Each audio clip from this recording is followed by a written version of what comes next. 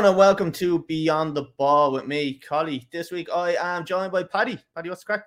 How's it going? You say this week, every week you're joined by Paddy. Every week I'm joined by Paddy, yeah. It makes no difference what week it is. Paddy's always here. Paddy, we have a good show again this week. We have another guest on. I think this one is going to be a lot more educational, I think, than most weeks. We're going to be talking to one of the most, I think, from what I've heard, what I've read, people have talked to, one of the most decorated coaches, in my opinion, in Irish football. Definitely has coached from. Go on. I think for both of us, just another plug. 4 separate people have contacted us about this man to get him on the podcast. Yeah. He's definitely renowned for coaching in Irish football. He is a former FAI coach and a licensed coach as well. So, I mean, that speaks for itself. He's the author of 2 books, which we will be talking about as well. Paddy, we are joined by Larry Manny. Larry, what's the crack? Hi, fellas. Thanks for having me. That's no problem at all. I'd like to say thanks to those 4 members of my family who called you. I was wondering why they all had the same second name. That was me strange. 2 aunts and me 2 uncles. Larry, no, it's no problem. Usually what we do is we'll ask you a few questions, but I think what we're going to just jump into straight away is the questions that we've been sent in from the listeners, just to get the ball rolling, and we'll ask you a few questions. So we're going to bring us into the question section.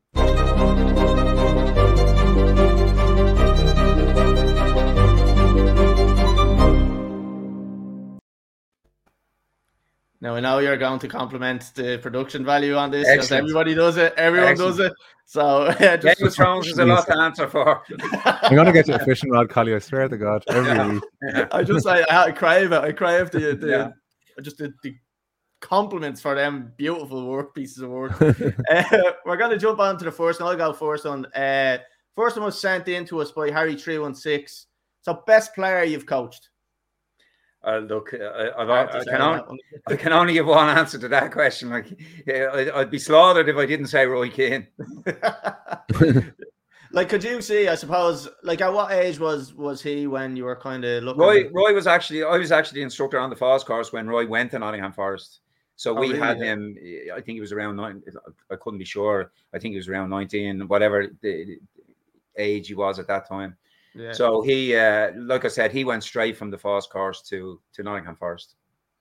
So he was obviously playing for his own team and doing the Falls course, which is ourselves. So how did someone like Notts Forest pick him up?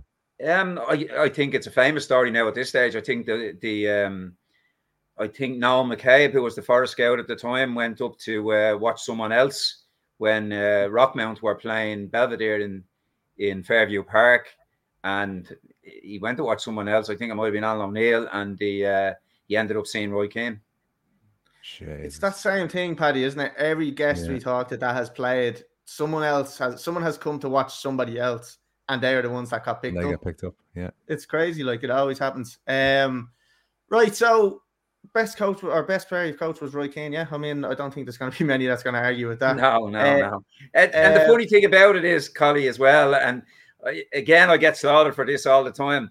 At the time, we shows you how much I know, because at the time, I don't think I would have rated Roy as the best player on the course at that time.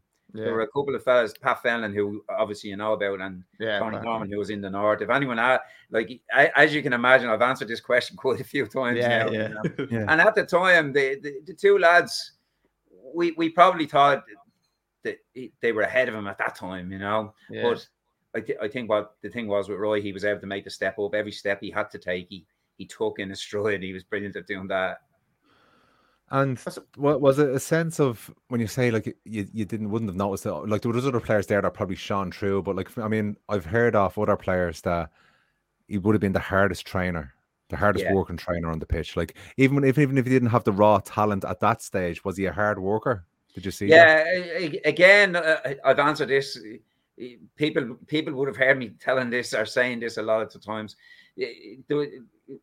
We were in the initial stages then of working full time. We weren't really very good at planning full time training at that time, you know. And there was an awful lot of the players were probably looking back at it now. The players were probably overworked, and there was a lot of people when they were stale.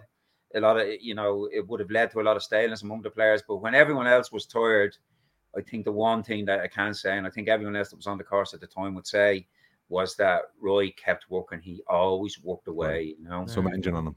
Good engine. Yeah. And well, it wasn't just an engine, it was more a mental thing. They were mentally tired rather than physically tired. Right.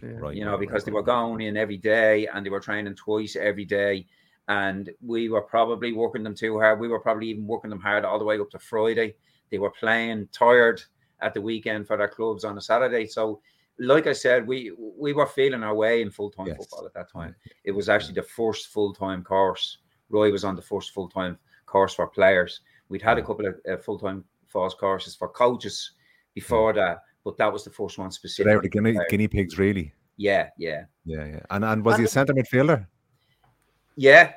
He was able to play. I always remember him playing. I always remember being struck by how comfortable he was when he was asked to play somewhere else, but he was a centre midfield player. Nice. And the one thing that kind of, I suppose you're saying there that he got picked up because of was that engine. So, like, obviously he was able to, when players were tired, put in a little bit extra, and maybe that kind of carried him through. Maybe he wasn't as talented as the likes of Pat or something like that, but the energy that he had at the later stages was a massive difference between him kind of making the jump and going to the next level.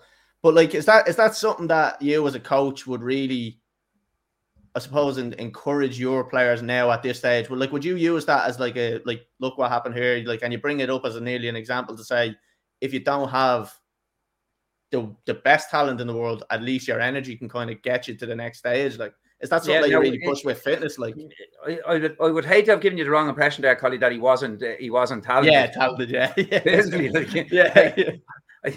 there was 22 players on the course, and like I said, there would have been only a couple that would have been rated ahead of him. Yeah. So he's physically able, probably not the. He probably wasn't the same as the other two that I spoke about, because he was more of, well, he was less of a dribbler than they were. He wasn't as probably as explosive as they were, but like, there was no doubt. I'm not saying he wasn't talented, But of course, sure, every coach does the same. Like, every coach that's ever had a really, really good player would use that player as an example for the guys who came behind them. Yeah. Paddy, do you want to jump on to the next one? Yes. Okay. So we have from Grey Squirrel. Who was a player you've coached recently and thought that he was a special player? So maybe one that's either made it in either the League of Ireland or the Premier League.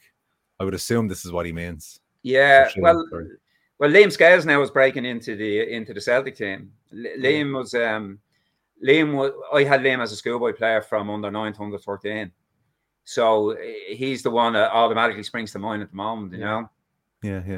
I was actually trying to contact Liam to try to get him on, but obviously he's got to move. He's got other things on his mind at the moment, going over to Celtic. So now Liam looks like a top player. I really hope it works out for him, and I'd love to see him kind of make a massive career over there. Like, because I don't know what it is. I think there's not enough Irish players going massive. Like, Roy Keane obviously was one that's been massive, and you've had players like Seamus Coleman and the stuff like that have had really good Premier League careers. I'd love to see it happen. Like, it needs to happen more often, I think. And I think obviously with the new style of coaching that the whole nation is bringing, that's what we're set up for, I believe, anyway.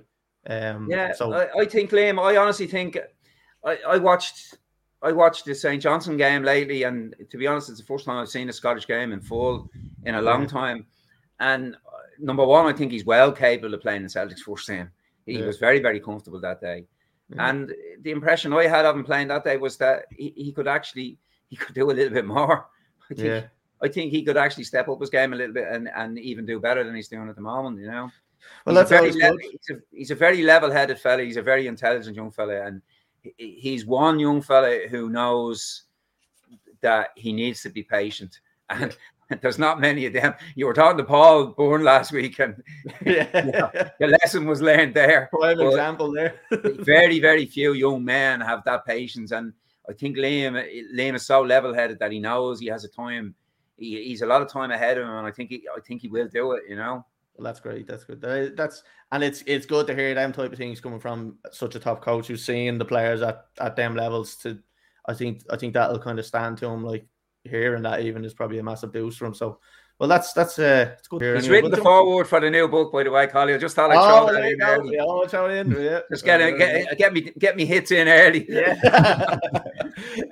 Right. Next one is thoughts on Stephen Kenny and the current Irish setup. So I would say, like, what have you thought from obviously not the best start in the world with Stephen Kenny, and then obviously improvements have come, and I think performances have definitely improved over the last four games. I'd say, with the 2 Portugal games in particular being really impressive. What would you have kind of your full analysis on how Stephen Kenny has done so far? Yeah, well, first of all, Collie, I think people will think that we're being set up for this, but I just want to throw this in as well, that Stephen actually wrote the foreword for the first book. Yeah, I know that. I was gonna say. We have to put hand on heart and say we did not rehearse that. You know, Look, I knew Stephen from the League of Ireland, and at the time when I was working in the FAI, Stephen came through his badges with us at the time. So I saw Stephen doing his B license, and then I saw him do his A license. I was lucky enough to be on the staff at both those courses. You know, so look, I've always followed his career with interest. I've always been 100% of the belief that he could be successful in this job because of how well he did in the League of Ireland, because of the way he went about doing the fantastic job that he did with Dundalk, obviously. Yeah, Dundalk. And do you think after the Irish job he could make the move over to England? Look, Paddy, who knows what anything can happen in football, you know. Yeah. Look, you might have asked the same question about Brian Kerr. I thought Brian might have got a job in England. And absolutely, you just can't tell what's going to happen. What they're looking for, yeah. But like, don't forget he was in Scotland. Yeah, exactly. And he did quite well in Scotland initially, and then obviously things fell away from him there. You know, so I don't think Stephen is the type of guy who would be intimidated by any setup, any dressing room that he'd walk into. So once he's given time, and I think that's been borne out now. Once he's been given time, I think Stephen can do a good job no matter where he goes. Yeah, and I never kind of hide away from the fact that I was a big skeptic at the start, just because I thought I always said now I admire what he's doing in terms of his tactics. He has an identity and it's brilliant. And then I was like, oh, is it going to work with them players? But I suppose, look, he's got some great players coming through, and he's really using them well, and especially the performances against Portugal. For me, although look, we didn't get the results we wanted. For me, they were the most impressive things. Like the 3-0 wins against Azerbaijan or Montenegro. Look, we probably expect them type of wins, but it's good to see that we are getting the 3-0 wins and the comfortable wins. But the performances against the big teams is, for me, the more impressive thing. I started seeing it. I thought I saw the tide turn in the Serbia game, because I really, really thought we did well against Serbia, and I really, really did think. And again, it was proved in the end. I thought Serbia were the stronger team. I thought Serbia were a much stronger team than Portugal, and we did really, really well against them. You know. Yeah, that was it. Yeah. I suppose then we'll jump on to the next one. Paddy, do you want to jump on there? Yeah, absolutely. Okay, from Big John Lad. What is the best memory of your career to date? So the proudest moment, I suppose. Yeah, it's a hard one. Without thinking too deeply about it, if you ask me that straight away, the first thing that really pops up in my head is working with Shamrock Rovers in the League of Ireland. You know, Rovers were, when I was growing up, I was going to watch Pat Bourne and all them in the four in a row team, and anyway, Rovers was always the glamour team in Ireland anyway. You know, so. I think working at Shamrock Rovers, being first team coach for 2 seasons at Rovers, would have been, for me, it's the time I look back on as being the best club I was with, and I think I was probably at my peak then in terms of what I was doing and how well I worked with the players and how well I got on with the players, and you know, and the results that we were getting at the time weren't bad either. Yeah, that's an amazing achievement, and what a club! Like, I suppose I got my season ticket now for this season. I started bringing the young fella last season, and I have to say the standard of football. I wasn't a big League of Ireland fan beforehand. I was more into the Premier League and that, but I've gotten into it in a big way now over the last season and a half, and I'm only realising now how big of a club Shamrock Rovers is. So, yeah, I'd say to manage. I remember when we first went up, Liam Buckley brought me up, you know, And when we first went up to some of the senior players, Derek Tracy, the likes of Derek Tracy, and that were saying, look, it's different here, you know. Yeah. And it was different. It was different at Rovers. The expectation of the crowd is different.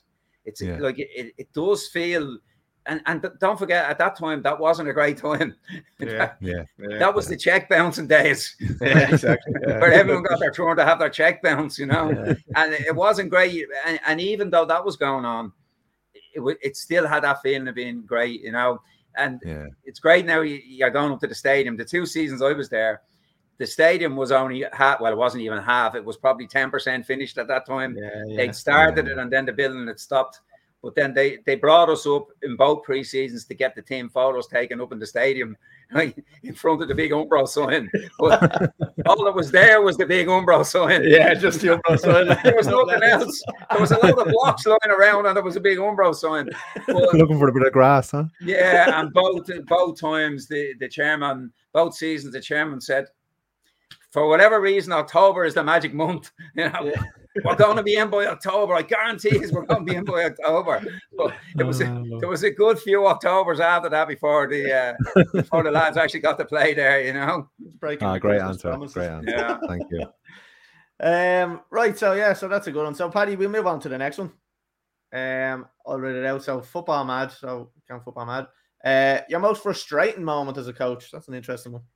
I don't know. It's hard, doesn't it? Like there's millions, well not millions, but there's probably thousands of frustrating moments. Again, we could have done with a bit of rehearsal on this one. You've given me a bad ball here now, I have to say. I was talking to Paddy about it and I was just thinking, like, how do you react to say for instance, you're 13-year-old, you're teaching 13-year-old and you have a drill and this 13-year-old just cannot get the drill into his head. I'm like, what do you do in that moment where he just cannot get it? Do you pull them aside or do you simplify it? Would have been the benefit of age and again the benefit of experience and the benefit of as you get older you learn the value of patience. Yeah. There would have been a time where I would have been pulling my hair out there, but you're patient.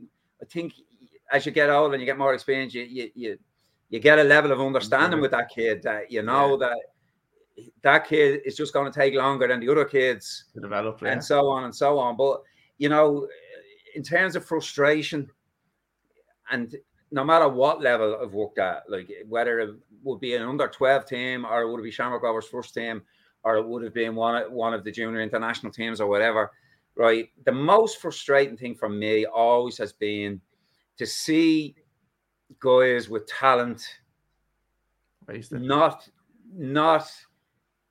be successful because of their lack of attitude, because of their lack of application, because they haven't done everything that they could do to make themselves really, really to be players, you know. And as you can imagine, I've come across a lot lack of discipline really over the years, you know. Yeah, definitely. Yeah, sure. Look, I think Paul, who we had on last week, is a prime example. Again, he was the first to admit it. He had bags of talent, and then just the attitude at times just let him down. So. You booked me in some week, by the way. Some can follow that lad. So actually, just following on from that, actually, gone a little bit away from the question. A couple of people that have come on the show have talked about once you make it at one of these clubs, whether it be a Scottish club or an English club, and the Irish lad has to move over, they're not really looked after well. Are things changing in football now? Do you see, like, even from Irish clubs, that like if a player is taken in, that it's not just about the football and the training and the coaching, it's about their whole life in terms of, like, you know, making sure they're a good person, you know, making sure they're not being dragged down the wrong road, whether it be drink or gambling, you know? I definitely see that, Paddy. No, and again, that's on the condition that no one really knows what's going on in the clubs unless you're in the club. We can only ever give an outsider's view, but it certainly seems now that the clubs have a much more, for want of using a better word, they have a much more holistic approach to how their players develop, and that's all the way up to the first team now. Because you see an awful lot of examples now of the first team players in the professional clubs going into the community and looking like they're actually interested in doing it. There probably would have been a time that probably happened in 3 different phases. There was probably a time when they would never think of doing that. There was probably a phase where the players did it, but were probably being forced in it and felt that they were being forced into it. But I do get the impression now from all that I see, and again, it's from the outside, that there is a much more holistic approach, that the clubs realise now that the players have got to be, for want of a better term, rounder. They've got to have rounder personalities. They've got to just think a little bit more outside themselves. The mental health is so important, isn't it? Because there is so much free time as a professional footballer. Like, you go to your training, then you play your match, and then everything in and around that, then like you're in a bubble. You know, you're stuck in a bubble. Yeah. And you need something. And it's a strange one because like you say, they are in a bubble, so their world is an awful lot different than our world. Yeah. But still, they can suffer. They can suffer from being left isolated, even though they're in the middle of the group, you know. And that's the classic story. And Paul told that story last week, you know. You know, they finished training in the morning and then they're left on their own for the rest of the day. Now, some people will react, will have no problems with that, but it's the 1 in 1,000 or whatever it is that needs to be looked after, that won't take to that lifestyle as well. It is a kind of a complete change, I suppose, when you make that move. I just noticed it straight away, and I know it's something small, but again, it was Killian Phillips going over, signed for Crystal Palace. So Killian, I was talking to probably a week or two ago, and he was coming on the podcast. So we had agreed, done the graphic up, got it out, and then I got an email from Crystal Palace. So they said, look, could you give us a call? So we rang them up, and they were like, look, this isn't going to happen. Basically, Killian is only after joining the club. We think it's too soon. We're after refusing media interviews with anybody else. So, like, already just that type of thing was just for him. Because he was texting me about it, and he was like, I had no idea. So this is where it's going to be a complete change, and this is what the whole bubble thing is like. It's a complete change for him. Like, so I think one of the elements there, Collie, I think the clubs have got to be more aware of that now, because like every player's every move is under a microscope now. 100%. You know, the whole social media thing. I honestly think, I don't think it should do, but I do think it has changed. Yeah, no, definitely. But I think, look, I understood it. I said, look, you're spot on. And they said, look, it's not a no forever, just maybe next season. I said, no, that's fine. Look after the lad, make sure you get settled down. I was just going to say, it's great to see that they're looking after him that way. You know? Exactly. Yeah, and that was good to see. And it was I was kind of actually impressed by that. So, Paddy, we'll move on to the last question of the questions. And it's one that we're going to be asking every single guest. I'll let you run with it there. That's it. Okay, so get your thinking cap on. If your house was on fire and you had to run and grab 2 things, not including your wife, from your career, well, it would have been the 2 kids first. Don't mind them. She would have been paddling around already. 2 things from your career, what would they be and why? God, I don't know. I know this is going to be a strange one. It's a strange one, but like, for some reason, all my way up, I know I've written the books and all that, but I was obsessed with the books. I was obsessed with reading. I was obsessed with writing all the way up. You know, I was lucky when I was a kid playing for St. Joseph's that there were great mentors in the club who when they saw that I was interested in coaching, took an interest in me that way. Graham Kelly, the manager of the DLR Waves in the Women's League, his granddad, Jem Kelly, was a guy who gave me, believe it or believe it not, he gave me the FA coaching magazines from the 1970s, you know, and some old books. I think I have a Real Madrid coaching book that dates from 1959, believe it or believe it not, you know. And I have all of them still. I've kept everything, you know. So I will go in to grab as many books as I could, you know. Yeah, that's number one. And I suppose, you know, and again, I'll put my hand out to be slapped here, you know. I would go for my schoolboy international caps.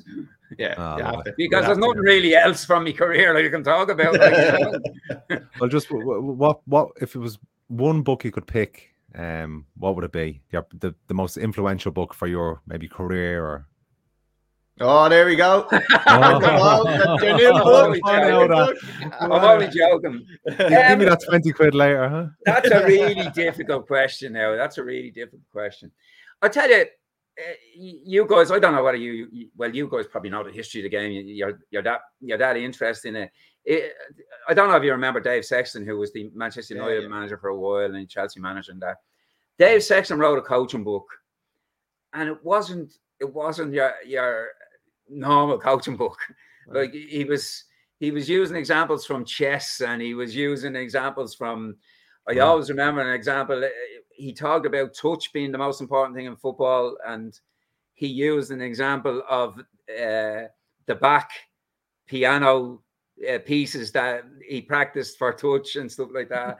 So it was a coaching book, but it wasn't a coaching book. Yeah, it was a coaching book that wasn't just, as they say in America, it wasn't just the X's and O's, but it had a huge amount of his personality and his different way of looking at the game in it, and that would stick out in my head, and that would be the way that I'd sort of try and go about my own stuff as well, And funny enough, really, look, you've got to try and get Anto Whelan on because Anto's a League of Ireland legend, but Anto was on my team in Joe's, and Anto ended up playing at United with David Sexton, and he said he was absolutely fantastic. He said he was a great guy. Now I never met him, but that's you did ask that question, man.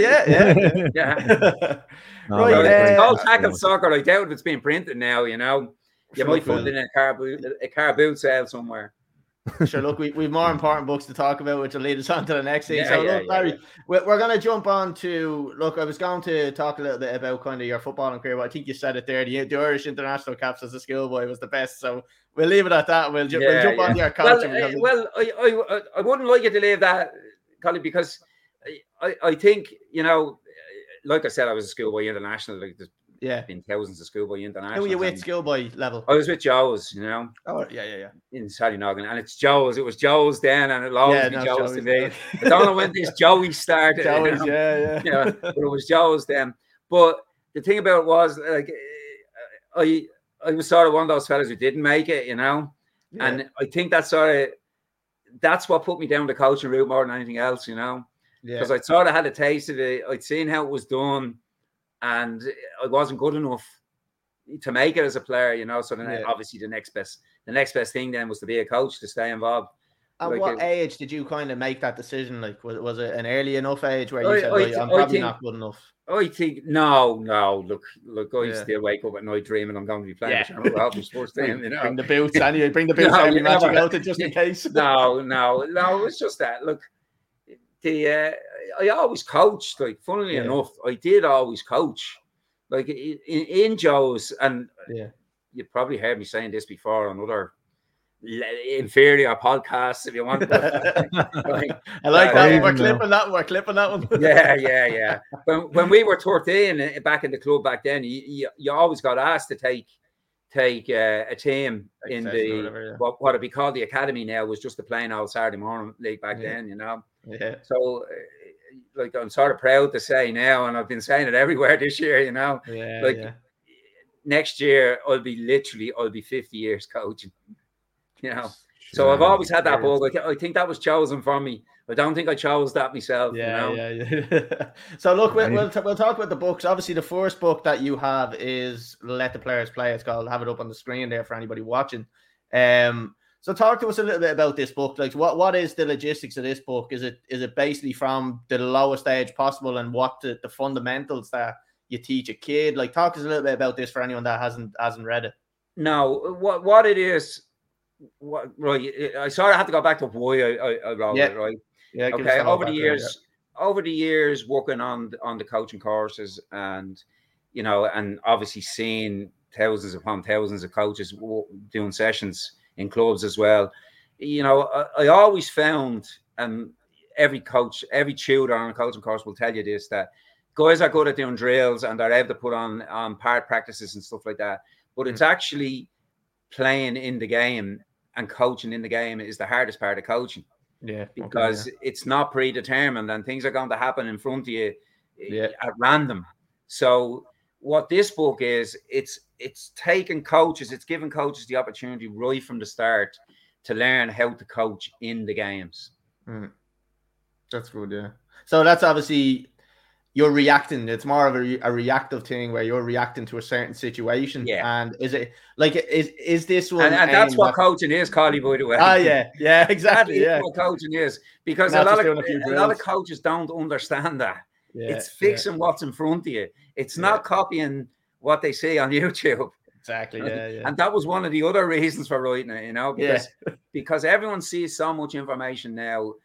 I've seen a trend, and everyone has seen this trend over the last few years, where you're seeing coaches trying to recreate YouTube sessions with kids that just aren't able for it, Yeah. And look, we've always known this. This is nothing new. The most learning happens in games. It doesn't happen in the drills. The learning happens in the games. So this is the idea that I put forward in the book. And what I've done is I've started at the smallest game possible, which is 2 against 2. Yeah. Right. And I've taken it from there up. Now in the first book, it's 2 on 2, 3 on 3, and 4 on 4. Right, so all the questions and all the situations, in terms of my experience, everything that the coach will come across when they're teaching those games, I hope is included in the book.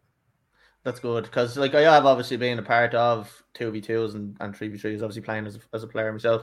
But I think I don't know what way, have you got, just so anybody that is interested in buying the book knows what kind of you're going to get when you open that page up.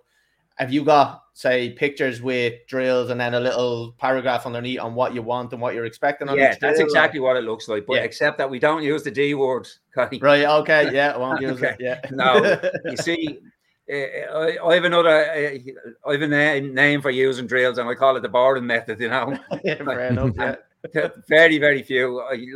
Every now and again, you'll hit on a drill that the players like and buzzes them up and stuff like that. But I think people have got to realize, and over the years, you learn that, drills don't impact the performance in the games as much as coaches think that they do. Yeah. Right? Because drills are predetermined. Drills are doing things that the coach has decided will happen. So you pass to the left, and then you pass to the right, and then you shoot. This is predetermined. That's not the way the game happens. Okay. So what I've tried to do is literally take it from the start. In terms of my experience, when we start playing 2 on 2, this is the first thing that these players will do. Yeah. Right. And build from there. And what I'm trying to do is again, big picture. What I'm trying to do is to give the coaches the ability to use questioning to help the players rather than just pass over the information all the time. So actually, the whole book is just full of questions. It's question after question after question. And again, in my experience, I've seen it happen so much now that it's very unusual for me not to be able to predict what's going to happen next. So the first thing that happens when the 2 kids come out is they're going to run out together. They're going to be on top of each other. And we know that, and it builds from there. Yeah, I suppose that is literally going straight down to the bottom and working your way up. And I think I don't know if it was in the forward from Stephen Kenny, but I think he had mentioned that you simplified the games to a level where anyone can understand it. I think I read that somewhere that I wish the games so easily. I wish, Collie, I had €1 for every single time I've said this. Really, yeah. The job of the youth coach is to simplify the game. For young players, not complicate the game. Yeah, exactly. Right? And the more you think about them, and you stand at the side of pitches, and it doesn't matter where they are, and all you'll see is coaches complicating the game for young players. Yeah, and that's where you lose them, I think, as well, isn't it? Yeah. And the thing about it is as well, and again, and I notice most of the podcasts fall into this trap as well. Everyone is talking about elite now and high performance. And how do you promote a high performance culture, and how do you lead players? But for 99.9% of coaches that are taking teams, they're never going to go near an elite player. Yeah, exactly. Right? Yeah. What they need to know is they need to know how to teach the kids the basics of the game. You know, again, the internet. I was looking at just by chance. I was looking at the under-10s from Ghent in Belgium today. Doing a session, and I was saying to myself, well, if I could have got the Rovers lads when I was at Rovers to do that, I would have been very happy, you know. Yeah. But these are elite players, you know. These are the best players in the city of Ghent. Yeah, exactly. Yeah, you're getting the top of the bunch, like. And like, we're not even working with the best players in the city of Tala. Yeah, exactly. Yeah. Or Dunleary or anything like that. You know? We're not doing that. We're working at the grassroots, and this is what the book is for. I'm not saying this. I'm not saying that this is 100% true, but I'm saying it's 95% true. A parent who gets thrown his team at the appropriate age here should be able to pick that book and take the players from A to Z. Brilliant. Paddy, Larry, just continue on with the book. I'm on the Big Picture Coach in Ireland website now. This is where you can get the book. Yeah. I coach my little young fellas team, so I'm definitely going to get the first 2 in what will be a series of books in coaching. How many books do you plan on writing to finish this? until me hand drops off, Paddy. An encyclopedia. Yeah. No, I'll tell you what the plan is. The plan is very simple. In the book, and speaking of plan, in the book, there's a development model. Now, we've all heard this, again, because of the internet and all this, we've all heard of player pathways now, and the FAI have a pathway, and, and guys are uploading the Chelsea pathway, and you're seeing the Dutch FA's pathway and all that, you know. So I've really, really simplified that now, and I have a very simple pathway for young players, for grassroots players. So basically what I'm doing is I'm picking my way through that. Yeah. So they let the players play. Like I said, it's right from the start. It's when they first start to pass to each other. Yeah. So when they're playing 2-on-2. So it'll build and build and build and build until eventually there should be a book on the 11-a-side game and probably on different aspects of the 11-a-side game. But that's a lot further down the road. It depends on how the next one sells. Yeah, exactly. Yeah. It's not going to be like Lord of the Rings. We're still waiting on your man to write the last 2 books. Yeah. I'm absolutely delighted with the success of the first book now. I'm bowled over by it, you know. It's actually gone for a second reprint now this week. And brilliant. I couldn't have envisaged when I did it that it would be that successful, you know. Well, just for anyone that does want to buy the book, we are going to be putting links up on the Instagram page. On we're going to be clipping stuff like this and putting it up on the TikTok page. It's going to be everywhere. So anywhere we can get the link out to the book, you'll be able to get it through that. If anybody is struggling to find the link or anything like that, message me. I'll directly send you the link to it, and you can get it. So we'll make it very simple for anybody that wants to. No, it's not a problem. Really appreciate that. So look, that's let the players play. So you have another book, which is this only released probably a couple of months, 2 or 3 months? No, this was last year's. Last year, okay. Yeah, sorry, no, but your new one. So your new one. Oh, the new one's only been last Friday. Last Friday, okay, perfect. Yeah. We have you on the perfect time. So brilliant. Thanks very much again. So this one here, so move the ball. So obviously you're moving into more kind of, would you say, advanced kind of? No. Right. It's exactly the opposite, because in the move, in the let the players play, we're talking about playing 2-on-2, 3-on-3, and 4-on-4, and in that book, I'm constantly referencing the practices that you should use at the same time, and this is those practices. Now, when I say all the practices, there's only 3 of them. Yeah. Okay. Okay. And it's the big joke. It's the joke that's made it to the cover of the book, right? The joke is everyone nowadays talks about rondos, and again, everyone knows about coaching now. Yeah. Everyone knows about the low block and the inverted fullback and the checking your shoulder and all this, you know. Yeah. But you know, everyone calls them rondos now. But like, I'm open to correction on this. But as far as I know, rondo means round. Yeah, right? That's what I thought it was. Yeah. So rondo means round. So that means when you're in a circle. So the rondo is the 5-on-2 when everyone's in a circle and there's 2 players in the middle, right? Yeah. Now, they're the 3 most basic, what I call numbers up practices. I don't call them rondos, right? Yeah. It's the 5-on-2, it's the 3-on-1, and it's the 4-on-2, right? So I joke with the players that 3-on-1 is not a rondo, it's a triangolo, because there's only 3 players, right? Yeah. And then when you move on to the 4-on-2, it's a Diamondo because it's 4 players. Right? So they're not rondos. All right, Del boy. Yeah, I know. Yeah, it's my own joke. Anyone who knows me knows I've always been guilty of laughing at my own jokes before they ever get to the finish. You can't entertain yourself then. Yeah, exactly. You know, and if you're doing this yourself, you can put what you like on the cover. You know. Yeah, exactly. Yeah. What you want to. But right, what it does is. Again, I hate using all these modern terminology, but it's actually a deep dive into those practices that we all know. It's all the coaching points from those practices. Now, usually, say, for example, 3-on-1, you go to a coaching book and you'll see 3-on-1 in a coaching book, and there's probably a half a page about it. Yeah. Right. So in this book, there's a chapter about it. And again, it follows on from the idea for the grassroots coach that was in the first book. Everything you need to know about doing it is in it. Yeah. Right. Absolutely. Every single coaching point that you need to make in 3-on-1 is in the book. And again, it's done the same way. It gives the coaches the questions to ask the players rather than just giving out the information. Like you could give out the information in the half a page, but it's how the coach spots what's going on, number one. Yeah.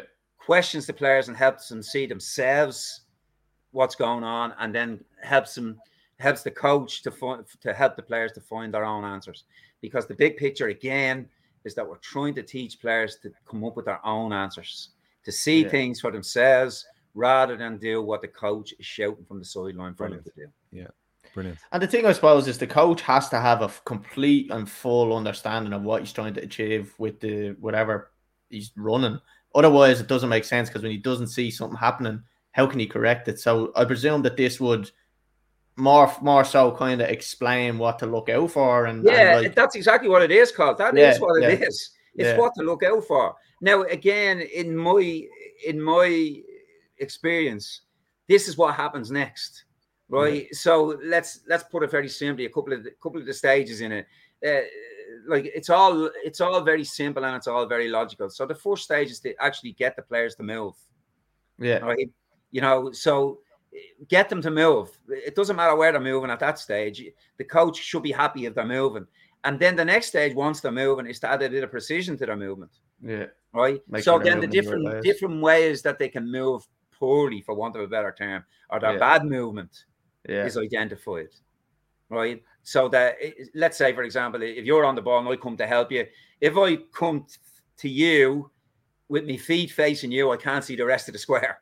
Yeah, exactly. You know, simple things like that. Yeah. And they might be simple to experienced coaches, and they might be simple to high-level coaches, but the coaches for whom this book is designed, these are grassroots. These are the parents, right, that have been thrown into the deep end and have to coach their players, their kids' teams. Yeah. You know, and so everything the aim of the book is to make sure that everything they need is there.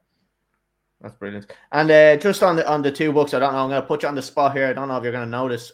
How many pages are we talking in each book? Right, because there's only the three practices in the first one, or sorry, in the second one. It's a bit smaller. In the first book is 160 pages. Okay, yeah, right, that's perfect. Yeah. Okay, and the second book is 120 pages. So I mean, but 380 pages of football knowledge, like, you know what I mean? But they're twins. They are twins, Collie. They have to go. They are together, you know. Yeah. Because again, that's an important point. It's a hugely important point for coaches that they don't see, even though when it's explained to them, it's as plain as the nose in your face. Right. The test of how good your drills are is when you see it coming out in the games. Yeah, exactly. Yeah. So the example that we've just given about someone a player arriving to help his teammate. Yeah. Right. If he's learning how, or she's learning to arrive with her feet open in the square, right? The test of the coach's effectiveness is that player arriving in the game in a match. Yeah, exactly. Yeah. You know, so I suppose anything you've taught, you need to see that happening in the game. Otherwise, this is the joined up thinking that I don't see. Now, and again, I'm open to correction on this. I don't see this. I see it everywhere. I see a lot of National League underage coaching sessions, right? I go and watch, and I happen to be in pitches where they're going on and stuff like that. And I'm seeing them doing stuff that I know doesn't relate to the games at the weekend. Yeah, exactly. Which is training for the sake of training. Yeah. And that's not what coaching is about, because coaching, a lot of people fall into the age-old trap of thinking that it's about putting on good sessions and it's about really, everything looking good and people moving here and moving there. It's not. It's about the game at the weekend. Yeah, exactly. So this is what I'm saying earlier on about coaches. It's fixing things. Yeah, and it's good. It's great. It's great. Who runs blindly. If you have a player who runs blindly in your game, it's in the square that you teach them not to run blindly in the game. So you take them out of the game, put them in the square, but then you've got to put them back in the game and build the bridge. Build the bridge between the square and the pitch. Yeah, brilliant. Yeah. Right, and I see it. I've seen it 100,000 times. Coaches are putting on sessions, right, and they're nice sessions, but they're standalone sessions. They have nothing to do with what's happening on the pitch of the weekend. Yeah, and I suppose like that comes down to like, I suppose this whole thing what we're hearing a lot of is the development of a nation. It has to start there, doesn't it? Like that is the fundamental of getting our level of players improved. Look, we're talking about players that are at the lowest kind of earliest stages of their career, but one or two things could be the massive difference in them kind of coming up to the next level and taking that next step. So they nearly have an advantage by reading this book, getting these drills in kind of done correctly and bringing them into games. They're already a step ahead of the rest, like at that age anyway. Yeah, I'm sort of shooting myself in the foot here, Collie, right, in terms of book sales. Yeah. Right? But you're talking about the future of the nation and the national team and all that, right? Yeah. That is out of, believe it or believe it not, right? It's out of our hands. And people think, look at me when I say that, And the reason I say that is, right, the guys who are going to be in the international team in, let's say, 15 years' time, right? You don't have to be a Nottingham Forest scout to pick them out now. Yeah. Your granny could go down to the pitch and pick them out. Yeah, exactly. Yeah. Because they have the physical attributes. Yeah. Right? Now, most of them, and at the moment, most except one, they are not going to be developed as professional players here. They're going to be developed in England and increasingly in other places. And it's funny you say that. See the point I'm making? People criticize the FAI for what happens with the international team. But all of our players in the international team, they've been developed as professional players in England. And Joe, it's actually hilarious because this is actually one of the posts that I put up on Instagram. And it was about the whole thing about, right, we're saying we want to change the culture of a nation. I was like, I think that's impossible to do unless you do it very early. But even at that, it's impossible to do. And then it was the exact same thing. I'm talking about players not developing with Stephen Kenny because he only has them for a certain amount of time. They're developing in England. So that's where they're actually getting all their development from. So I think I'm actually with you on that one. Why can't that happen in Ireland, Larry? Like in terms of because they're gone. Like looking at what Collie said earlier about when we used to have a lot of Irish players, say in the top 2, 3, 4 teams in the Premier League. We're after going through a bit of a barren spell now in Ireland, where there's not really many players in the elite in the English league.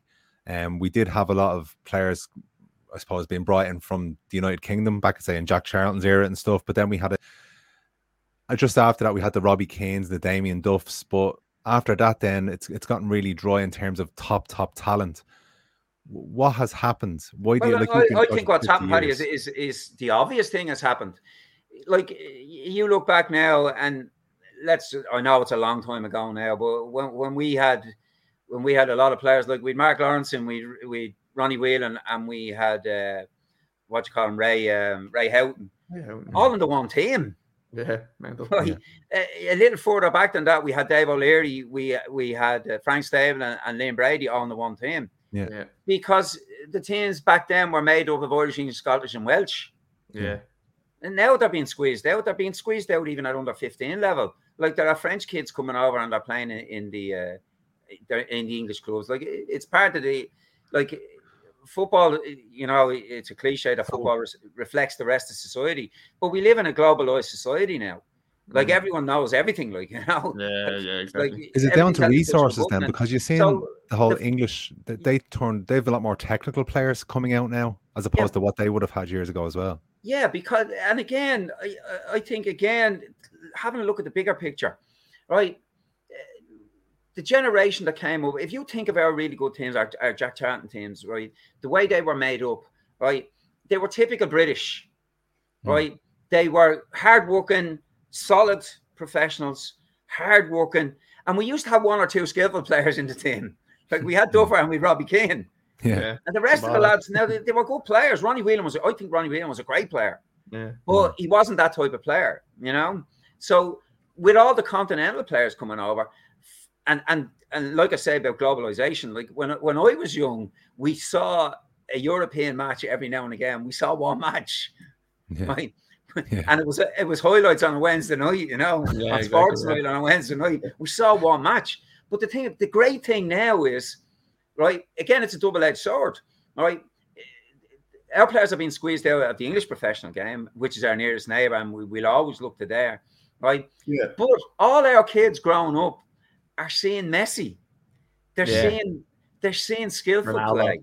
Yeah. Skillful play is being modelled all the time. So every team is producing skillful players now because, for want of a better term, it's the fashion now. Yeah, exactly. Like I was this is my excuse. Like, yeah, and again, I'm putting my hand. No, I'm going to get lauded for this. I was a skillful player when skill wasn't in fashion. My granddad tells me I'd be a millionaire now because I was skillful. Because I had good touch. I had good touch when good touch wasn't in fashion. But that's beside. Look, that's bullshit anyway. But the point I'm making is, skillful football is in fashion now. So all our kids growing up are seeing skillful play being modelled all the time, right? And they're seeing all the tricks, all the turns, and all our young kids now, they all have a trick. They all have a turn, right? They're all looking to pass the ball on the ground. I can remember when we were working with the FAI at the start, when I first started working with the FAI, we were trying to get people to play from the back, and we had unbelievable opposition. From people on coaching courses who didn't want to do it. We were trying to, and on the other side of things, we were trying to prioritize speed, right, and agility as being the most important components of fitness. But again, we'd a fight on our hands because everyone wanted to run 5,000 million laps. They wanted to run up sides of mountains. Like, I've seen some bad pitches in my time, but I've never seen any as steep as Killiney Hill. Yet all the footballers in Dunleary run up Killiney Hill, like, you know. It's true. Yeah. But that was the world that we had back then. And things are different now, and things are much better because of that. So all of these things are good now. So we are starting again to see more skillful players being produced because it's the fashion for skillful players. Young kids have skillful players as their heroes. Yeah, that's true, and I suppose you try and model what your hero's doing. Yeah. Larry, look, we'll finish up. So there's the book. So obviously there's the let the players play, and then we have the move the ball. So we'll just move off the books just for a few minutes anyway. Again, like I said, we will be putting. Oh, sorry, no one wants to see the Chelsea. Yeah, that is a mistake. I get abused now about that one. That's embarrassing. Obviously, I'll put links and I'll put pictures and stuff and all that all up on our Instagram or social medias everywhere. So that'll be getting plastered out. I really appreciate that, Carl. Thanks very much. No, that's no problem. So look, I suppose we're going to move just a little bit off the books, I suppose. So. Look, looking at what you've done and like obviously reached the top, you've coached from the lowest to the highest level possible, and then you're kind of a how do you say you're a coach yourself, two coaches. So how does that like a tutor? They call it a tutor. When they first started using that term, I wasn't sure whether I was a tutor or an Elizabethan, but eventually I'm a tutor. All right, fair enough. I suppose you want to remove that. But do you butt heads a lot with coaches because maybe your philosophy doesn't match theirs? Do you find that much? Or do they just accept it? Yeah, look, there's a thing. Look, I'll give you an example, Collie, right, at the moment, and it's very strange at the moment. People wouldn't believe how coaches, even at the very highest level, they can easily fall into the trap of following fashion. And I'll give you an example at the moment. All of a sudden, this season and last season, there are no players on the posts at corners. What is that about? I know. What's that Someone about? had that idea, right? Ridiculous. And then everyone else followed it, right? Yeah. And that's what football is like. And I've always been a doubter. I've always been a skeptic in terms of fashion and what's the accepted wisdom. I've always challenged that. And I know. I know I said I wouldn't swear, and this is the nearest thing I'll get to swearing. There's an old saying in football, right? And to me, it's amplified nowadays, right? There's an old Morris Price used to say, "Bullshit baffles brains." Right? And all I'm saying now, and again, it's my age. I know it's a function of my age now to give out about what's going on in modern days, But there's so much absolute bullshit going on. Like friends of mine are always sending me this stuff off the internet that guys are putting up, and just absolutely ridiculous. You can't teach 50 years of experience. It's complicating the game now, and things that don't make sense to me, I always challenge. Right? And a lot of the time, I find myself swimming against the tide, and that's always been the way anyway. But I enjoy that little bit of friction now, I have to tell you. Yeah, good. Yeah. I like butting heads against the young lads. Oh, that's good. Yeah, Paddy. You can jump in something. Yeah, for your for someone thinking about going to do their coaching badges, is there an awful lot of work in it, and how long, if you're committed to it, can it take to get from right to the top? It was only last weekend. I got a little bit of exposure on the internet for an interview I did somewhere else, but I will go over the exact same thing again, Paddy, because I used to say this to the coaches on the coaching courses, right? A lot of people come on coaching courses, and fair enough, there's no problem. I don't have a problem with it, right? They don't really want to be coaches because they want just to be able to put on sessions for their kids' teams, and that's fine, right? But anyone who wants to be a coach has to realize that coaching is teaching.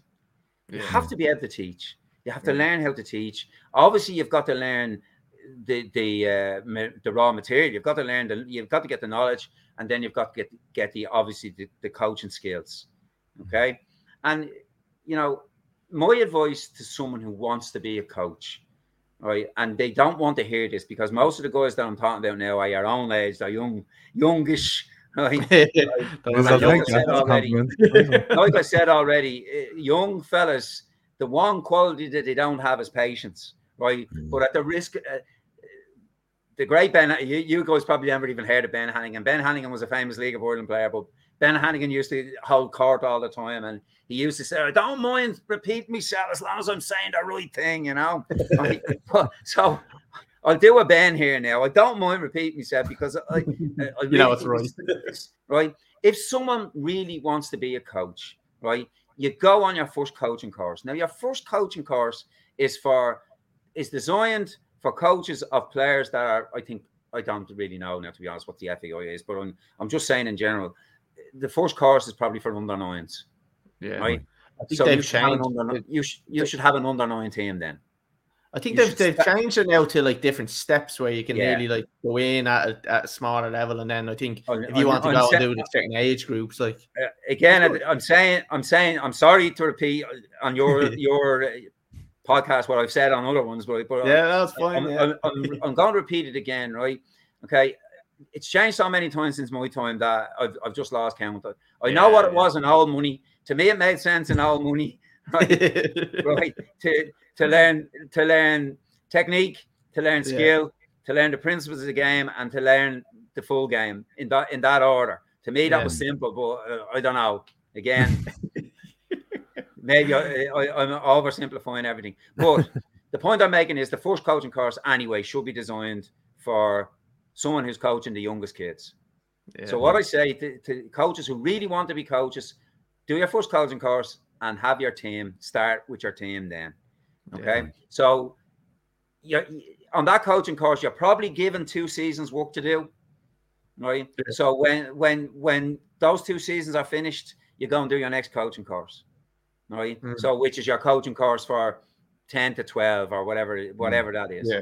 So then when you do that coaching course, you have 2 years work under your belt, right? You have 2 years worth of knowledge under your belt from the course, exactly. Right? Then you do the 2 years practice for that level. Right? Yeah. So now the players are under 12, right? So now if they've done all the previous work and your team has progressed nicely, well, then you might be able to go, maybe even at that stage, to go and do the UEFA B license, right? So by the time you've got your UEFA B license, your team is heading for under 16, right?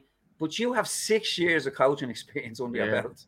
You have 6 years of coaching experience under your belt. Now, if you, again, and we're dependent on the level of player, obviously we're dependent on the level of player. If your players have done all the stuff and have progressed nicely along with you, right, you should be able to go and do your A license now, right? Plus, your players should be able to do the stuff that's in the A license, right? So by the time you've done the course and graduated at the other end of it, you have 8 years of coaching experience behind you.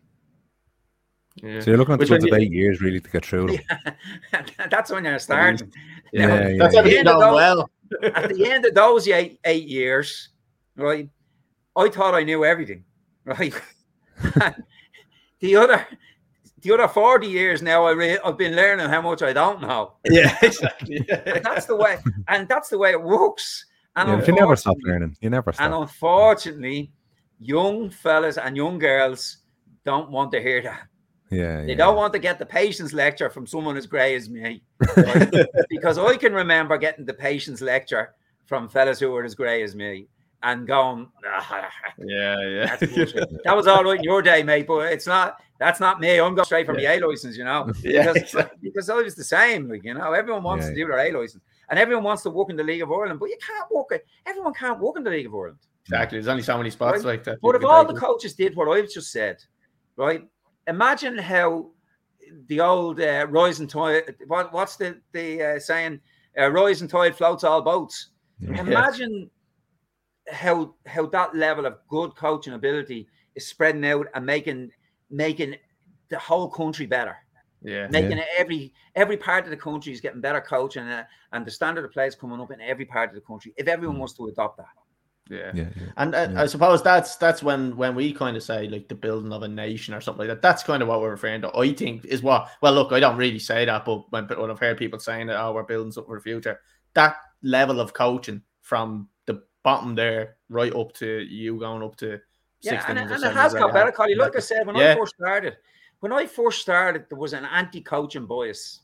In football, there was an anti-coaching bias. If you came out when I first started, if you came out on the pitch with a clipboard, right, you were gone. Your credibility was gone. You were gone. You had no chance. Right? Now the opposite is the case. If you don't have your clipboard, exactly, and you don't have the mannequins. When I see the mannequins, that's it. When I see those mannequins coming out, that's it. You know, because I've never seen one of them make a proper move that forces a player to make a decision. Right? And the other one as well, now the tactical board on the side of the pitch. You know, that work has got to be done during the week. When I see someone at schoolboy level taking out a tactical board at the side of the pitch, I say to myself, as Brendan Bean used to say, Ockram is lost. Ockram is lost. You know? Get over yourself, like. But it's fashion. It is fashion, and it is. Like you look at that logically, and I see that fella with the tactical board. I'm saying, well, look, you shouldn't be doing that level of coaching on match day. You should have done that during the week. That should have been done. Your player should have been ready for that. With kids. Yeah. And again, it's the same thing. They're looking at Guardiola's documentary, the Manchester City documentary. And seeing it now, he's moving it around. Exactly. It's not the same world. It's a different world like we're living in. Like living the dream world sometimes, I suppose. It's RTE compared to Hollywood, like, you know. Yeah, exactly. We're all working for RTE. We're all in Fair City. Yeah, exactly, well, look, Larry, I think it's been great having you on. We're up to our hour mark there. So, look, again, we'll probably get you on sometime in the future because I really enjoyed chatting to you. And thanks very much, Colin. I really enjoyed it now, I have to say. I suppose when the next book comes out, it's probably when you'll be looking to come on again. It started. The writing started. Summer, a couple of weeks, so summer 2022. Yeah, so look, put it in your diaries. So obviously, look, let the players play and move the ball are the two books. Again, I said it before, I say it again, we'll throw it all up on all the social medias and all. So it'll be very accessible to anybody that's listening or watching this podcast. So hopefully, appreciate that. We wish you the best of luck anyway with the new book. We know it's only out the last week or so. So I hope it's a massive success for you. And then the next book's coming as well. I hope everything's successful for you. So thanks, lads. So look, we're gonna end it there. Paddy, nice for joining me as well this week. Yeah, no, thanks, Larry. I echo what Collie said. It's been a fascinating talk with you, and definitely, I'm sure we could talk for another 2 or 3 hours. So every time you bring out a new book, there's one thing I can do. I might be able to move around the pitch too well anymore, but I can talk for hours. I had the skill. I know you had the skill. Cheers, Larry. Thanks very much. Thanks, lads. So look, for anybody that is watching or listening, make sure you follow us on YouTube, Twitter, Facebook, Instagram, wherever you are watching or listening. We are everywhere, so make sure you follow us and subscribe. We will be back next week. Next Tuesday at 8:30, we'll have Gavin Houlihan, who is playing with Hartlepool United over in England at the moment. So Gavin is a friend of mine. Actually, I played football with him at Cherry Orchard. So going to be having we have a few good stories to tell from our Cherry Orchard days, which are comical stuff, like when we were up in the Milk Cup playing against Manchester United and stuff. So look, really looking forward to talking to them. Larry, massive thanks again. We're going to end it there. We'll get all of our stuff up on our socials, and we just want to say thanks again for coming on. All right, thanks, lads. Right, we'll see everyone the same time next week.